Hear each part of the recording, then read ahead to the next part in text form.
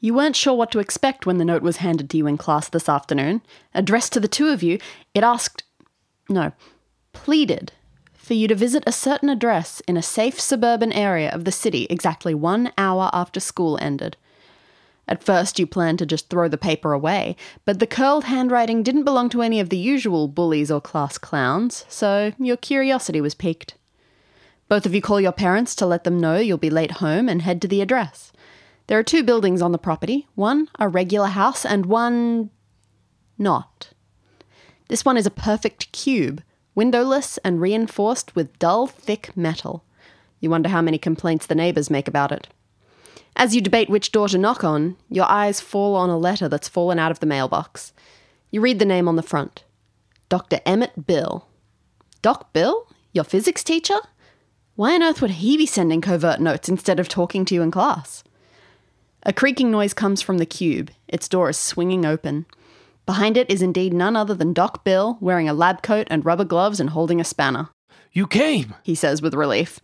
He ushers you inside, and you go in without a second thought. Knowing Doc Bill, this is some kind of crazy high-tech lab full of all sorts of quirky experiments. You're pretty good at physics. Maybe as a reward for your top marks, you're being given a sneak preview of something. And once you're inside, you see that you're absolutely right. Besides computers and electronics and workbenches, against the far wall is a huge device that you've only seen in comics. It's like a phone booth on steroids, twice as tall and wide, made of gleaming steel. A gentle hum comes from various electronic boxes attached to it, linked by countless wires. Inside, you can see a large computerized panel with a keypad, and at the moment, the panel displays today's date in huge blocky digits. You open your mouth. Is that... Doc Bill nods. "Yes, a time machine." No way.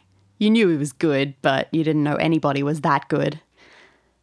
But judging by the look on his face, you haven't been brought here to witness him proudly showing off his world-changing invention. He wrings his hands. In class, he always looks so assured, so confident. Something must be terribly wrong.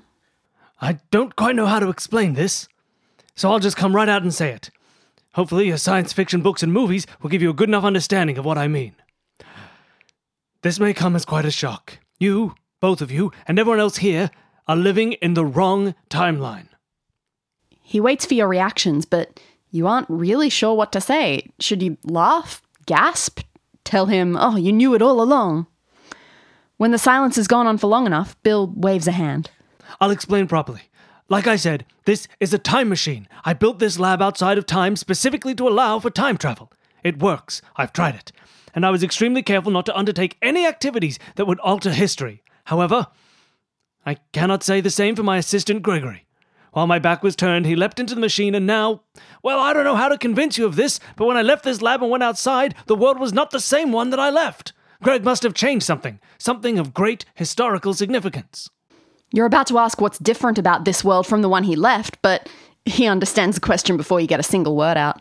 "I don't know how much I should tell you. I understand your curiosity, but it feels somehow insensitive to take real events, real to you at least, and tell you they don't actually exist. Let's just say this world has seen some disasters that never should have occurred. Seriously, pick a disaster. Chances are that didn't happen in the real timeline. Sorry, is it rude of me to call it that? If it helps, now that you're in my lab and out of the time stream, you will be aware of any future changes that occur. You're not going to forget any of this unless you want to." You guess that's a relief. But now you're feeling rather suspicious. Why has Doc Bill removed you from time and space to tell you this? "Well, you two have always been my best students, and unfortunately, I am unable to fix this by myself. You see, my method of time travel is sound, but slightly unstable.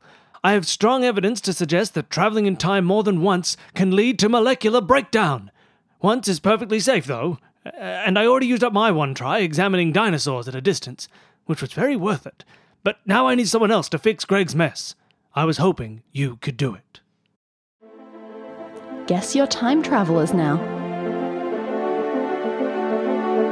"You know, it used to be the Berenstain Bears."